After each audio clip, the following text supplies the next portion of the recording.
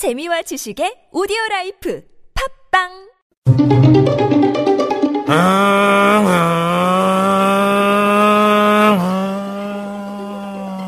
오토바이 과속 운행, 빠라바라바라밤 빠라바라바라밤 지그재그 고개 운전, 아우 답답해. 에이. 보호장구 미착용. 이륜차 운행자가 증가하면서 교통사고도 증가하고 있습니다. 특히 이륜차 사고는 충격을 흡수할 차체가 없고 곧바로 전복 사고로 이어져 사망률도 매우 높습니다. 규정속도 준수, 인도 주행 금지. 그리고 이륜차 운전자의 안전띠, 보호장구도 꼭 착용하세요. 이 캠페인은 TBS와 안전보건공단, 서울지방경찰청이 함께합니다.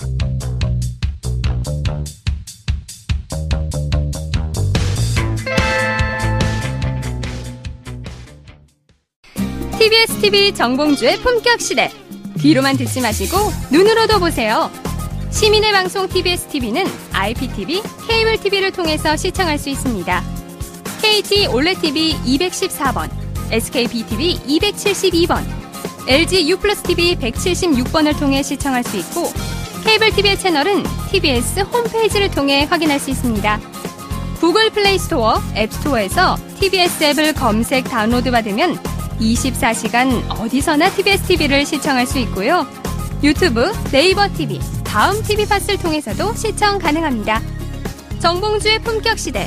이젠 눈으로도 보세요.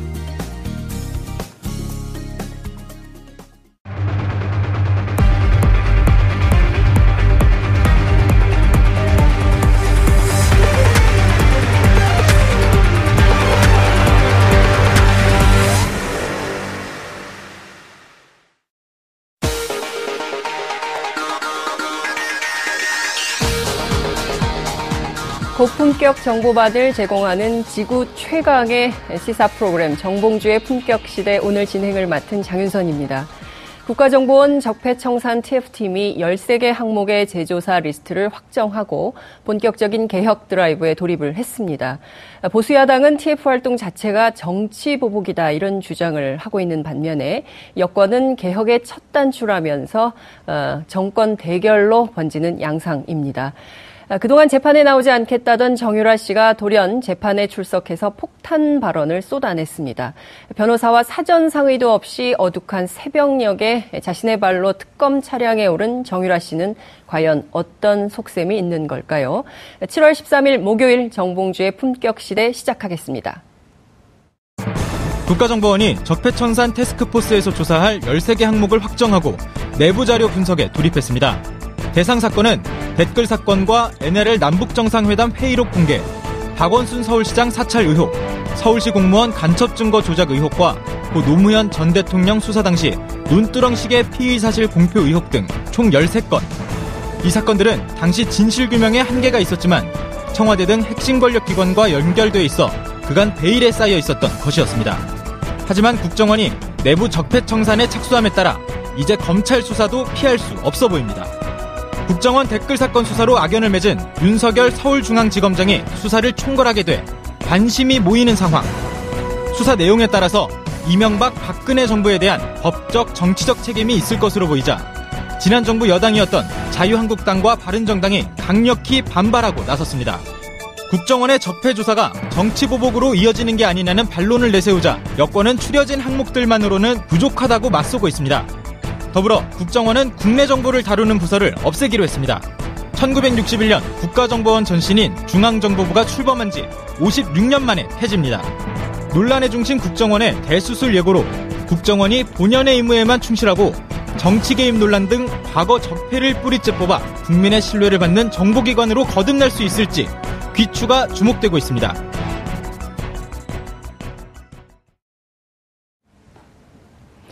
(7월 13일) 목요일 정봉주의 품격시대 첫 번째 이슈 들어갑니다.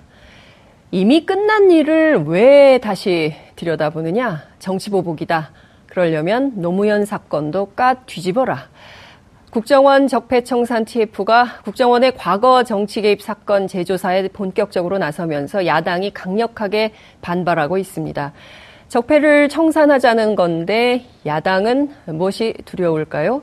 왜 이렇게 민감하게 반응을 하는 걸까요? 정권 대결로 번지고 있는 국정원 적폐청산 논란을 세 분의 전문가 모시고 함께 이야기 나눠보도록 하겠습니다. 정상근 미디어오늘 기자님 나오셨습니다. 어서 오십시오. 네, 안녕하십니까. 네, 저는 처음 봬요. 네, 저도 처음 뵀습니다. 기사로는 많이 만났는데. 네, 저도 네. 뭐 기사나 아니면 뭐 팟캐스트 방송에서는 그러니까요. 많이 장윤성 네. 기자님 목소리를 들었는데 이렇게 직접 만나니까 어떠세요? 매우 반갑습니다. 외모에 대해서는 평가를 안 하시는군요. 예, 네. 제 외모 네, 챙기기가 그냥 힘들어서. 넘어가겠습니다. 네. 네. 네, 최민희 전 국회의원님 나오셨습니다. 어서 오십시오. 안녕하세요. 네, 안녕하세요. 제가 자주 취재 때 도움을 많이 받았던 네. 의원님을 이렇게 또 만나게 되니까 굉장히 반갑네요. 네, 반갑습니다. 그리고 아주 네. 단아해 보이십니다, 외모가. 네, 그런 얘기를 꼭 들으려고 했던 것은 아닌데 네. 감사합니다. 예. 네, 조대진 변호사님 나오셨습니다. 어서 오십시오. 안녕하십니까. 네, 저희는 가끔 봤죠. 예. 네. 자주 뵙습니다. 시청자 여러분들께서도 샵 5400으로 다양한 의견을 보내주시기 바랍니다. 현재 페이스북 라이브로도 함께 시청하실 수 있으십니다. 본격적인 얘기를 좀 들어가 보도록 하겠습니다. 국가정보원, 국정원에 대한 개혁이 필요하다 이런 얘기가 굉장히 많이 나왔었는데요. 저희가 이미 이 13개 개혁 과제들 적폐청산에 대해서도 이미 재조사를 하기로 한 바와 관련해서 다룬 바가 있습니다. 이 대부분 보면요, 네. 정 기자님, 박근혜 정부, 이명박 정부 때 있었던 이른바 국정원의 정치 중립 의무를 위반한 사건들에 대한 보다 구체적인 재조사가 필요하다 이런 얘기가 나오는 건데 야당은 네. 왜 이렇게 반발을 하는 걸까요? 아무래도 사실 노무현 정부 때만 해도 국가정보원의 원장의 독대를 받지 않겠다라고 대통령이 선언을 한 바도 있고, 네. 그때 당시에 이렇게 크게 국정원의 국내 정치 개입 논란이 눈에 띄지 않았는데 워낙 지난 이명박근혜 정부 9년 동안의 그런 논란들이 좀 눈에 띄어서, 네. 근데 결국에는 그때 당시에 여당이었던 새누리당 당시 새누리당도 네. 걸려 있는 부분들이 좀 있지 않습니까? 네. 그때 국정원이 얘기를 했던 13개 조사 항목 중에 그 NLL 대화로 유출 같은 경우에는 그렇죠. 직접 당시 새누리당 김무성 대표가 들고 읽기도 했었고요. 네. 그러니까요. 거의 그런 논란이 있다 보니까 자기들에게도 좀 칼날이 오지 않을까 좀 그런 걱정을 하고 있는 것 같습니다. 의원님 19대 때도 이 국정원 댓글 사건과 관련해서 얼마나 치열하게 당시 야당 의원님들께서 싸우셨습니까? 13개 적폐청산 항목 가운데 의원님 보시기에 제일 심각한 쟁점들 어떤 거라고 보세요? 그러니까 우선 이런 겁니다. 이명박 박근혜 정권에서 네. 이제 정보기관을 총동원한 정치를 했잖아요. 그리고 그 과정에서 법과 원칙이 훼손됐고요. 이번에 국정원 TF가 하려는 일은 정확히 말씀드리면 지난 정권 시절에 국정원이 불법을 저지른 불법 행위들을 파헤치는 겁니다. 그러니까 이거를 반대한다는 건 명분이 없죠, 사실. 이제 정치 중립 의무 위반은 국정원법 위반이거든요. 네. 그러니까 국가기관이 법을 어기면서 운영해왔고 정권에 충성해왔다는 거잖아요. 네. 그래서 그 대표적인 게 대선에 관여한 겁니다. 대선에 관여하는 게 두 가지 방식이었는데요. 첫째가 댓글 조작으로 여론을 호도하는 거. 2012년이죠. 다른 하나는 NLL 대화록 유출입니다. 이 두 개가 다 불법이에요. 그리고 이 불법을 파헤치는 과정에서 또 문제가 있었습니다. 최동욱 검찰총장 쫓아내는 사건. 네. 그래서 이게 가장 예민한 쟁점은 역시 국정원이 불법적으로 대선에 개입한 요 부분이고요. 네. 이 국정원의 2012년 대선 개입 사건은 이명박 박근혜 두 전직 대통령을 다 직접적으로 겨냥하게 되겠죠. 그리고 이제 뒤로 나오는 자료들에 따르면 관련한 작업이 댓글 사건, 댓글을 조작하자 요것뿐만 아니고 SNS 전반에 이게 이제 어떤 정치적인 작업을 하자는 문건이 전 청와대 행정관 집에서 나온 거잖아요. 그렇죠. 그리고 그런 문건들이 청와대에 보고됐고 정무수석까지는 보고됐다는 거 아닙니까? 그렇습니다. 그러면 정무수석이 이걸 대통령께 보고했냐 안 했냐? 이게 쟁점으로 남는데 그렇다면 당시에 정무수석 다 조사받아야 될 거잖아요. 그러니까 이게 이제 국정원 내부 개혁이나 국정원 정상화를 위한 TF이지만 이 국정원이 이명박 박근혜 정권 시절에 정권 유지의 도구로 쓰이지 않았습니까? 그러다 보니 과거 정권 심장부를 정조준하고 있기 때문에 저런 반응이 나올 수밖에 없죠. 그러나 비정상은 정상화해야 하는 거니까요. 네. 과거 정권 심장부를 정조준하고 있기 때문에 이런 반응을 하는 것은 굉장히 당연한 일이다. 이런 평가를 해주셨습니다.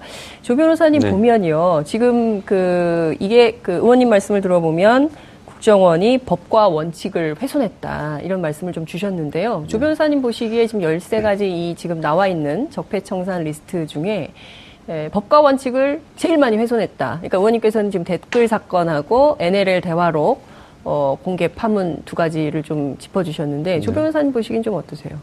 저는 뭐 다 중요하다고 보는데요. 사실상 이 13개 중에 2개를 제가 고발 대리인을 했었던 사건입니다. 그래서 어떤 관련해서 NLL 정상회담 대화록 공개를 제가 고발 대리인을 했었고요. 민주당에서.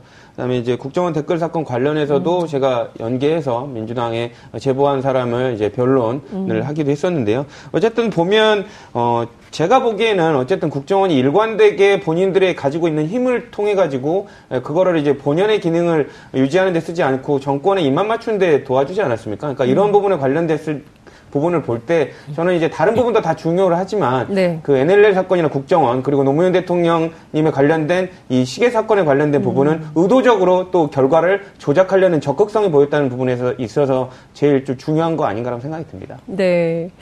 지금 보면요. 이명박 정권 때 유독 민간인 사찰 의혹이 있었잖아요. 그 실제로 그 양심 고백을 한 총리실 장진수 주무관 사건도 있었고요. 그러니까 이명박 박근혜 정권 9년 동안 이뤄졌던 수많은 사건 가운데 국정원이 개입된 것들이 굉장히 많이 있었던 것 같아요. 그리고 이제 장진수 씨 건은 본인이 이제 양심 고백을 했고 그렇죠. 이게 국회에서 특위가 구성됐었는데 그 특위 한 번도 안 하고 끝난 일입니다. 그러니까 이제 이명박 박근혜 정권 하에 민간인 사찰이 많았는데 그 민간인 사찰이 밝혀졌어요. 그 정권 하에서.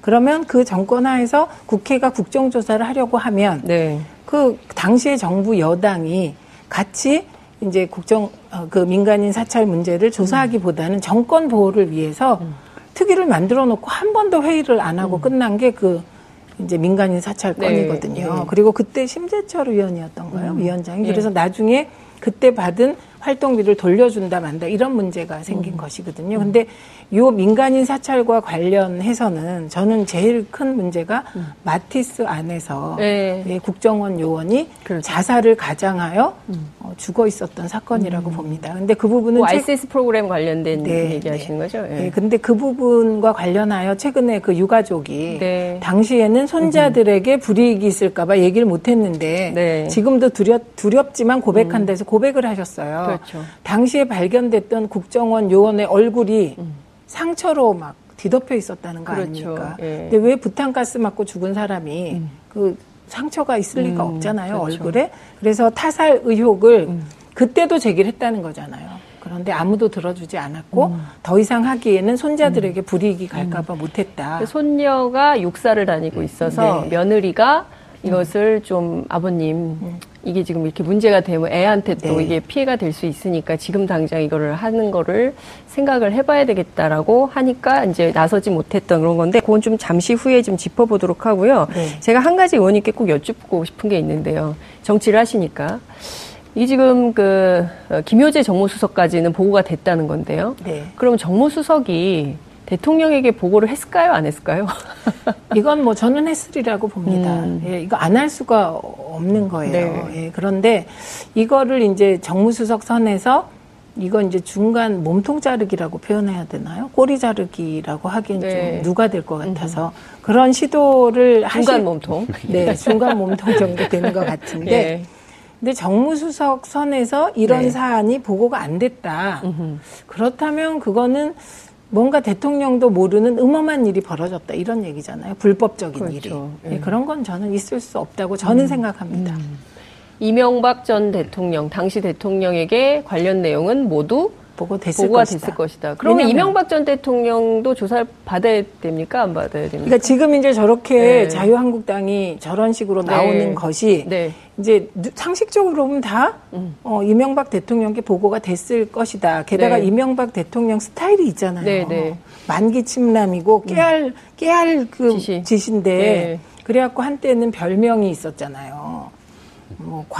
과자, 장자 뭐 이런 별명까지 있을 정도로 예. 일일이 챙기신 분인데 네. 이 중요한 사안을 정무수석이 보고를 안 했다? 예. 그럼 그게 아마 당시의 징계감이었을 것 같습니다. 조 변호사님이 과자, 장자 제대로 한번 해주세요. 일단 제가 보기에는 지금 자유한국당에서 이게 뭐 정치보복이다라고 지금 얘기를 하고 있지 않습니까? 근데 이 부분을 좀 알아둬야 될 게 지금 정권이 바뀌었습니다. 정권을 바꾸는데 국민들은 두 가지 의미로 정권을 바꿔준다라고 생각을 하거든요. 첫 번째는 새로운 일을 새롭게 한번 해봐라라는 취지가 있고요. 두 번째로는 이전 정권이 잘못했던 거 못 봐주겠으니까 그 부분 찾아내서 고쳐라라는 부분이 있습니다. 네.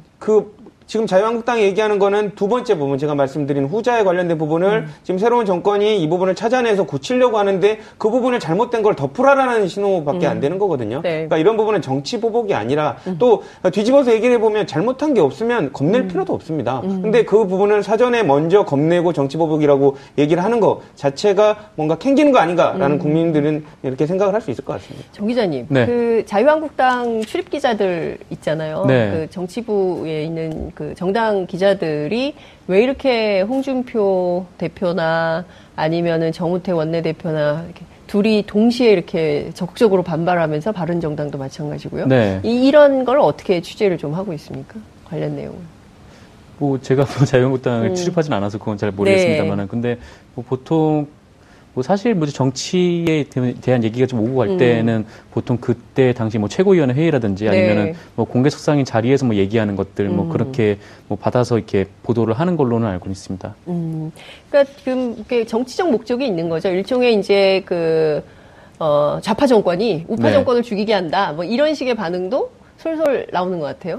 아, 네, 그렇죠. 뭐 자유한국당 입장에서는 그렇게 뭐 얘기를 하겠죠. 그렇게 얘기를 할 텐데. 근데 사실 아까 변호사님께서 말씀하셨듯이 뭐 잘못된 일이 있는데 그거를 안 짚고 넘어갈 수도 없는 노릇이고. 네. 뭐 사실 뭐 어떻게 보면은 그동안에 뭐 좌파 정권이 우파 정권을 뭐 죽인다라기 말을 하기에 앞서서. 네, 그동안 이 국정원의 그 13개 조사 항목에도 나와 있듯이 뭐 오히려 그 이명박 정부 때부터 뭔가 그 이전 정부에 대한 좀 보복성 행위들이 좀 많이 나왔었기 때문에 또 대표적으로 뭐 노무현 전 대통령에 대한 뭐 시계를 뭐 논쟁이 벌였다든지 그런 정보를 국정원에서 전달을 했다는 거 아닙니까? 그렇죠. 그래서 뭐 그런 의혹들이 있는 거 보면은 뭐 어쨌건 그쪽에서야 뭐 그렇게 주장을 하겠지만 그게 대중들한테 받아들여질지는 좀 의문이라고 좀 생각이 듭니다. 네, 의원님 제가 좀 여쭤보고 싶은 게 있는데요. 이게 지금 정권 대결 양상이다. 그러니까 전 정권과 현 정권 간에 무슨 마치 그 기세를 뭐 다투는 뭐 이런 것처럼 보도가 나오고 있는데 좀 명명백백하게 짚고 넘어갈 것들이 있을 것 같아요. 앞서 이제 말씀을 좀 쭉 해주셨는데 그 말씀 좀 들으면서 임 과장 얘기로 좀 넘어가도록 하겠습니다. 그러니까 지금 이제 말씀하신 대로 지금 자유한국당과 바른정당은 지금 보수 괴멸 상태에서 지금 대선에서 그 대패한 거 아닙니까? 그리고 박근혜 대통령은 탄핵된 상태입니다.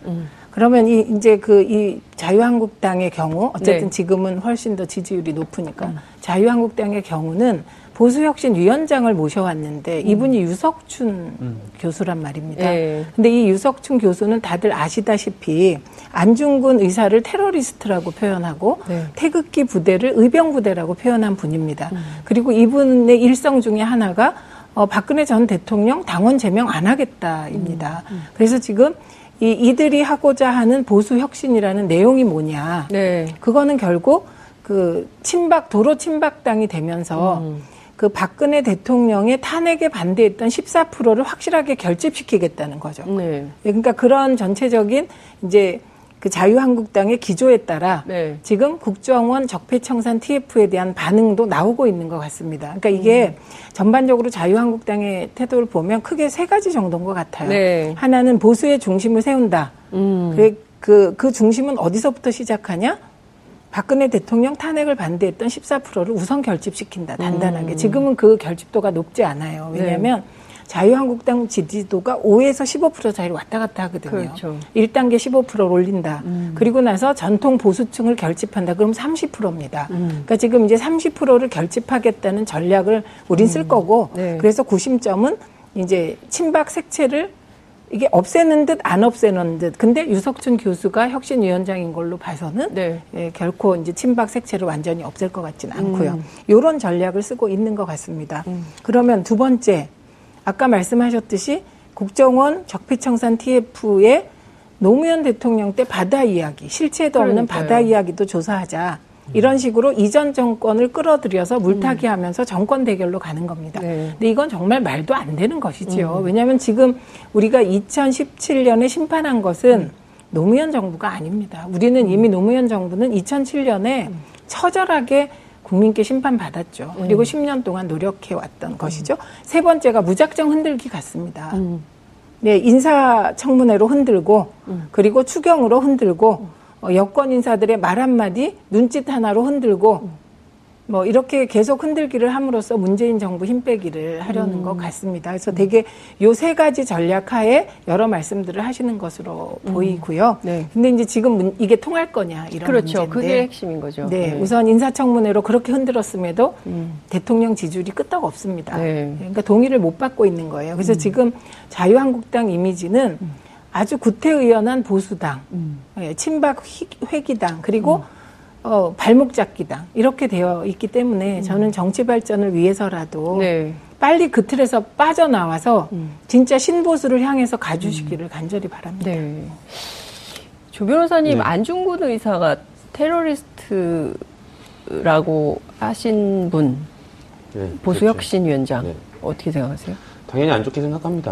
말이 아닌 소리를 하셨기 때문에 그거를 대한민국 국민한테 설문조사를 해도 그걸 정상적으로 테러리스트라고 인정을 하시는 분 몇 분이나 될지 모르겠는데요. 물론 이제 주관적 판단이기 때문에 또 그 부분을 비하할 수는 없습니다. 하지만 이제 제 개인적인 생각으로 봤을 때는 말이 안 된다는 생각을 합니다. 물론 그 부분을 다 어떤 부분이 훌륭하셔서 모시고 왔는지 그 선택에 대해서는 평가를 하지 않겠지만 다만 이제 저희들이 우려스러운 것은 아까 의원님께서 말씀 주신 대로 보수가 이제 괴멸을 넘어서서 이제 완전히 그냥 존재 자체가 없었던 것처럼 지금 가는 상황입니다. 그런 상황에서 보수가 힘을 받으려면 진보 그리고 지금 현 정권에 있어서 건전한 경쟁을 해야지 그 존재를 살릴 수 있을 텐데 이제는 아까 말씀드린 대로 뭘 해도 미움받을 것 같고 그러니까 잘 되는 사람 그냥 감나무 한번 흔들어 보자. 이 감을 내가 떨어져도 못 먹어도 상관없다. 이런 마음으로 간다는 것 자체가 되게 안타깝고요. 감나무를 흔드는 거는 그 감 먹으려고 그러는 거 아닙니까? 근데 흔들어만 놓고 감나무 주인만 열받게 해놓고 감나무 흔들어 그거 안 먹어도 상관없다는 식으로 지금 얘기를 하고 있기 때문에 결국 피해보는 건 국민, 감나무 주인만 지금 손해보고 있는 상황입니다. 국민이 감나무 주인이다. 그렇죠. 조 변호사님 감나무 비유하시니까 최민희 의원님 계속 웃고 계십니다.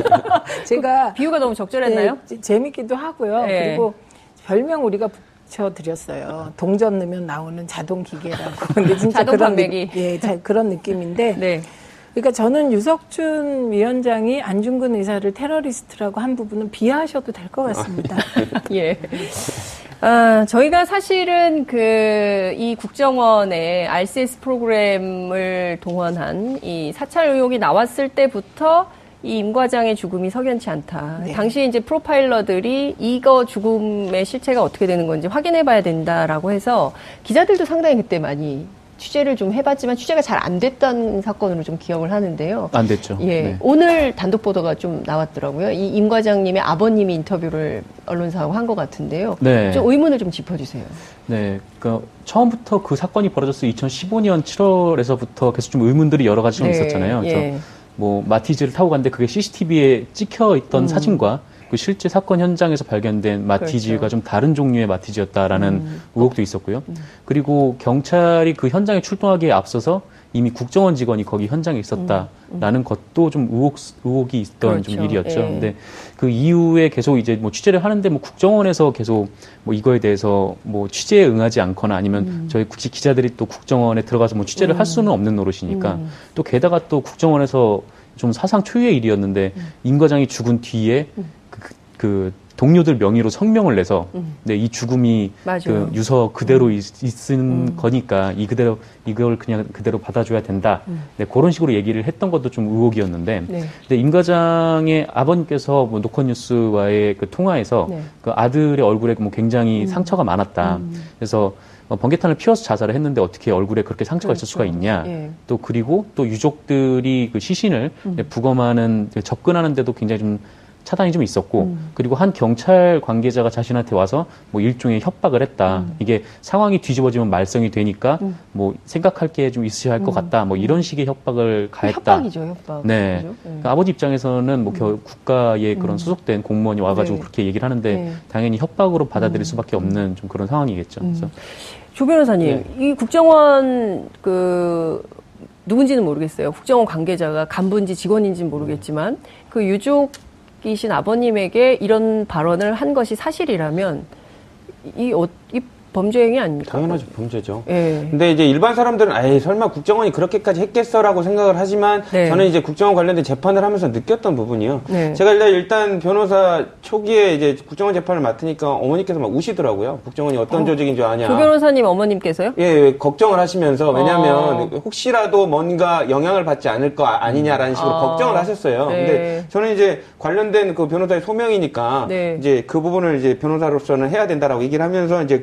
재판을 맡았는데요. 이제 국정원 재판을 하면서 느꼈던 부분이 국정원이라는 조직이 뭔가 진실을 뭔가 자기 의도대로 감추려는 능력이 되게 탁월하다라는 걸 좀 받았습니다. 그러니까 그런 부분을 보면 약간 국정원이 정보기관이지만 기밀성을 유지되고 내밀한 조직보다는 조금 비정상적이고 기이한 조직이 아닌가라는 생각을 더 들었거든요. 네. 재판하는 과정에서 뭐 자세히는 말씀을 드리지 못하지만 직원들이 일관되게 같은 답변을 뭐 외운 듯한 얘기를 한다는 듯이 뭐 이런 부분들을 봤을 때도 같은 기관에 있는 그 동일한 당사자들이 진술한 모습과 좀 많이 판이하게 달랐고요. 네. 그리고 이런 재판을 대처하는 태도들에 있어서도 되게 이 조직 자체가 뭔가 진실이 만약에 있어도 본인들이 의도했다면 정보기관의 그 능력을 통해 가지고 감출 수 있겠구나. 그런 의도가 있다면 충분히 가능하겠구나라는 느낌을 되게 받았었습니다. 그래서 이런 부분을 봤을 때 지금 현 정부에 들어와서도 국정원의 이런 기이한 능력과 행태를 조금 손보려고 하는 것 같고요. 네. 그러니까 그런 부분을 바탕으로 봤을 때는 뭐 지금 자유한국당이나 뭐 이런 쪽에서 뭐 정치 보복이다, 국정원의 원래 기능 뭐 훼손한다 이런 주장은 솔직히 말이 안 되는 부분이라고 저는 평가가 됩니다. 네. 자, 앞서 의원님 이 의문의 죽음이라고 이제는 해야 될 것 같아요. 네. 이제 자살 사건으로 종결이 됐지만 이 의문의 죽음에 대해서도 당시에도 국회에서도 네. 뭐 많은 논란이 있지 않았습니까? 저는 이제 미방이었기 때문에 네. 이 기술적인 문제와 관련하여 네. 뭐 이탈리아 해킹 그 팀하고 어떻게 했는지 계속 파헤치고 그랬고요. 그런데 저는 이제 이 대목에서 되게 가슴 아팠던 부분이 있어요. 우리가 적어도 민주화된 이후에는 이런 정보기관이나 사찰기관에 의한 내 일상생활의 침해는 안 되는 거였잖아요. 그런데 그게 심하게 훼손돼서 제일 인터뷰에서 좀 그 가슴 아팠던 부분이 며느리가 그 아버님에게 그러니까 손녀죠. 손주가 혹시 피해를 볼 수 있으니 얘가 육사에 있으니 이것 좀 이렇게 공개하지 않는 게 어떠냐 이 말을 했다는 그렇죠. 그때 그 장면을 생각해 보면 이게 완전히 유신시대로 돌아간 거고요. 50치하로 돌아간 겁니다. 제가 왜 이 말씀을 드리냐면 저희가 이제 해직 기자 선배들하고 대화를 나눠요.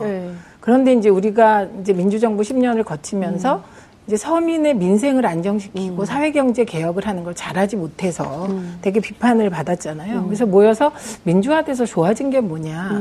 그렇게 비판이 나오다가 딱 하나 일치하는 게 있어요. 최소한 무섭지 않잖아. 공포가 없잖아. 정치적 민주화는 이뤘다. 그렇죠. 그 얘기를 그걸 딱 핵심적으로 얘기하는 게 뭐냐면 정치적 반대자에게 인신상의 피해를 뭐 고문이나 구금을 하지 않잖아. 근데 이것조차 안 지켜졌다는 거잖아요. 그렇죠. 그리고 특히 그 안 지켜진 대상이 이제 우리들이 아니라 정보기관 내에 있는 요원들에게 공포를 조성했고 아까 그 조대진 변호사님 말에 따르면 로봇잖아요. 요원이 아니라. 이 요원이, 국정원이 이제 능력은 되게 떨어졌어요. 인도네시아 인도네시아 누가 왔다가 그때 걸린 거 있잖아요. 맞아요.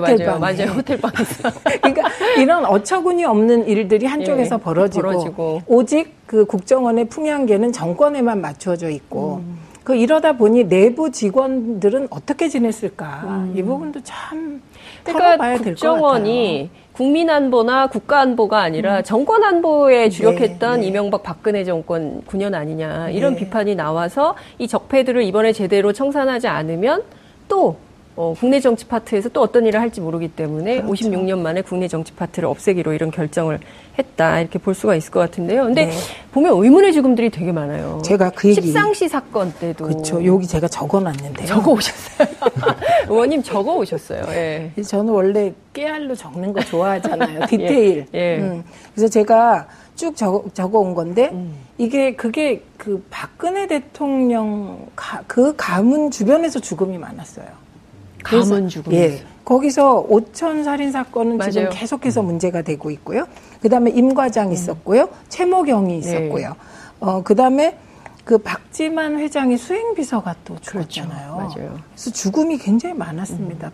우리가 이제 죽음 그러면 사실 세월호만 생각을 하는데 개별적인 괴이한 죽음도 많아서 저는 제안드리고 싶은 게 이런 그 좀 의혹의 의문사 이것도 따로 한번 네. 어디선가는 파헤쳐야 되지 않겠냐 이런 생각입니다. 그러니까 노무현 정부 때 사실은 그 국정원 그 과거사 진상규명위원회 네. 또 경찰 과거사 진상규명위원회 의문사 진상규명위원회 네. 이런 거 있었는데 그와 별도로 이명박 박근혜 정권에서 벌어졌던 의문의 죽음들의 네. 진실을 밝히는 진상규명 활동이 또 필요하다 이런 말씀을 좀 주셨습니다. 최근에 국정원 관련돼서 이해할 수 없는 여러 가지 그 과거 사건들이 막 드러나고 있는데요. 그래서 이제 적폐청산이 필요하다 이런 네. 얘기가 나오는데 세계일보가 단독 보도를 했잖아요. 저는 깜짝 놀랐어요. 한 세대를 20대에서 40대 투표하지 말아야 된다. 예, 그렇죠. 이런 문건을 SNS 작업 보고 문건 이런 게 나온 건데 이것도 검찰이 제대로 수사하지 않고 네. 덮어버렸던 거죠. 예, 그렇죠. 뭐 영화로 쳐도 이건 B급 영화도 안 되는 그런 얘기들이 막 왔다 갔다 했었는데 네. 뭐 20대에서 40대를 투표하지 말라느니 아까 말씀하셨지만 네. 뭐 그런 얘기도 있었고 그러니까 세계일보가 뭐 정윤회 문건도 네. 관련해서 특종을 그렇죠. 터뜨리지 않았습니까? 그 팀이 그때, 또 이번에 보도를 한 거죠? 예, 그 네. 세계일보 문건팀이 이번에 또다시 특종 보도를 한 건데 그러니까 12.6 재보궐선거 2011년에요. 네. 그때 박원순 서울시장이 당선된 이후에 그 국정원에서 네, 뭐 일종의 이제 앞으로 뭐 선거 대응 전략 같은 거를 마련해서 그 네. 선거를 분석을 하고 앞으로 이렇게 해야 된다라는 네. 식으로 그런 문건을 만들어서 그거를 네, 청와대에 전달을 한 거죠. 그걸 김효재 정무수석이 네, 그걸 받아냈던 거고요. 그래서 뭐 이런 문건이 나왔는데, 네. 그러니까 한마디로 이 문건이 나오게 된 경위도 세계일보가 밝혔었잖아요. 근데 이 문건이 나오게 된 경위가 이 중간에서 김효재 수석에게 이 문건을 전달했던 한 청와대 행정관이 이 문건을 이제 따로 이제 모아놓는데 자신의 어떤 정치적 목적을 위해서. 근데 그거를 디도스 특검 당시에 그 사람이 연루가 돼서 경찰이 특검이 그때 수사를 했고 네. 그 사람의 집에 압수수색했고 거기서 문건을 찾아내서 네. 특검이 끝난 다음에 검찰에 이관을 했다는 거 아닙니까? 근데 그렇죠. 검찰에서 이 문건을 수사를 하지 않았다. 네. 그래서 뭐 이 문건에 나온 대로만 보더라도 그때 네. 이 SNS 대응 문건만 해도 법 위반 소지가 상당한데 네. 이것조차 수사를 하지 않고 그냥 이렇게 넘겨버렸다. 네, 그런 지금 비판이 나오고 있습니다. 원세훈 전 국정원장이요. 네. 이 문건 본 적도 없다.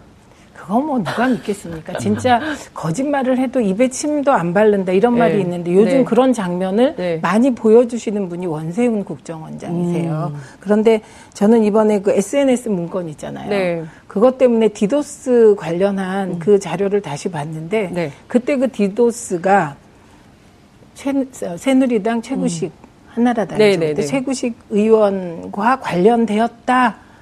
예, 그렇게 돼서 나라가 한번 발칵 뒤집힌 적이 있습니다. 그리고 그분은 그 후로 재기를 못 하셨죠. 네. 예, 그런데 요때 SNS 탈환 보고서입니다. 그게 정확히 얘기하면. SNS 탈환. 예, 우리가 내용서. 다시 SNS를 그쵸. 찾아와야 된다. 예, 왜냐하면 이 여론 지형에 있어서 늘 절대적인 우위에서 이제 이 정치를 해온 게 한나라당이고 새누리당이고 자유한국당이거든요. 네. 그래서 요즘 자유한국당에서 이 언론에 대해서 계속 쏟아내는 말은 과거의 향수 때문에 그러세요. 과거의 향수. 예, 그러니까 언론 장악하에서 뭐를 해도 되는 분위기였잖아요. 예, 거기에 향수에 젖으셔서 요새는 사실 보도를 하면 못 견디시는 건데요. SNS 영역만은 네.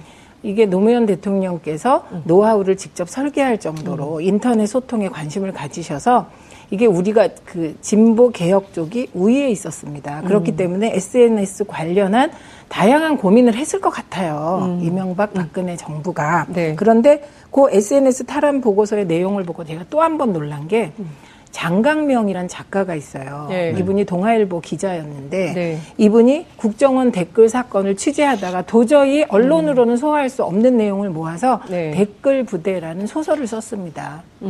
그 댓글 부대가 진짜 사실이었구나. 그 댓글 부대에 보면 네. 그 의문의 사람들이 나타나서 젊은이들을 조직해서 네. 뭐 이렇게 써먹다 결국은 죽인다는 얘기거든요.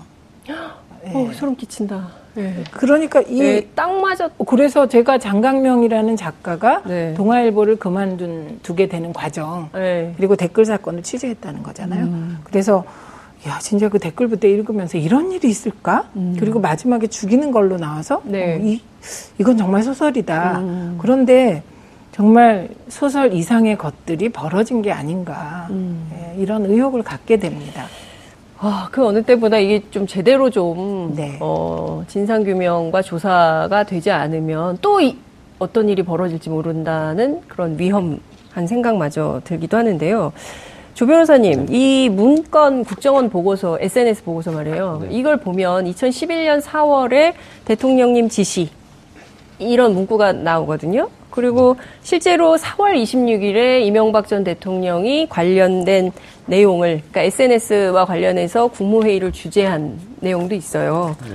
그러면 이명박 전 대통령 보고가 거의 확실하거나 어쩌면 이명박 전 대통령의 관여, 의혹 뭐 이런 거 좀 얘기해 볼 만한 대목은 없을까요? 그 점은 어떻게 보세요? 이게 뭐 북찻집에서 돌아다니는 이면지가 아니지 않습니까? 대통령 보고를 전제로 만든 겁니다. 대통령 그렇죠. 국정원 그렇죠. 보고서는 그렇죠. 그 사람들이 무슨 심심해가지고 이면지 뭐 작성하고 낙서한 게 아닌데 국정원은 정보기관 관련해서 대통령한테 필요한 내용만 억구도 조정을 해서 자간까지 맞춰가지고 작성하는 문서입니다. 네. 그러면 대통령한테 지시했다는 사실이 담겨 있고 그 부분을 대통령이 인지했을 것이라는 내용이 추측된 내용이 담겨 있으면 대통령도 당연히 국가정보원에 관련된 보고를 받았을 것이라고 보는 게 타당한 추론이거든요. 네. 그렇다면 이 부분에 관련돼서는 다른 사람을 거쳐서 뭐 해명하고 추정할 필요 없이 네. 이명박 전 대통령이 관련된 입장은 표명을 해야 될 것 같습니다. 왜냐하면 여러 가지 정황들 더더군다나 이런 이명박 대통령이 관심을 갖고 있었기 때문에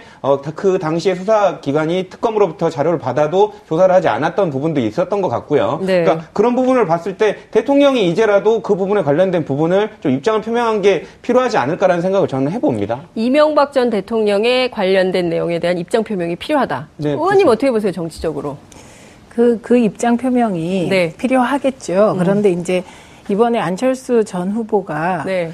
그 제보 조작 사건에 대해서 입장 표명한 게 16일 만이거든요. 그러니까 이게 전 대통령 후보의 입장 표명도 네. 정치적으로는 많은 시간이 필요했듯이 지금 이제 우리가 국정원 TF와 관련한 네. 모든 정황들은 사실상 과거 청와대가 얼마나 개입했냐, 요 문제입니다. 네. 우리가 최종적으로 밝혀내야 할 것이. 그리고 우리가 청와대라고 얘기하는 건 사실은 대통령입니다. 네. 자꾸 대통령 하는 것이 부담되니까 청와대라고 표현하는 것이잖아요. 그래서 원칙적으로 지금 저는 이제 이명박 대통령 스타일로 보아서 네. 깨알 지시를 하셨을 것 같고요. 깨알 지시에 의한 응답을 청와대 이제 요원들, 청와대 직원들이 했으리라고 봅니다. 그리고 그에 따라 국정원도 일정 부분을 맡아서 또 어떤 작업을 했는지 모르죠.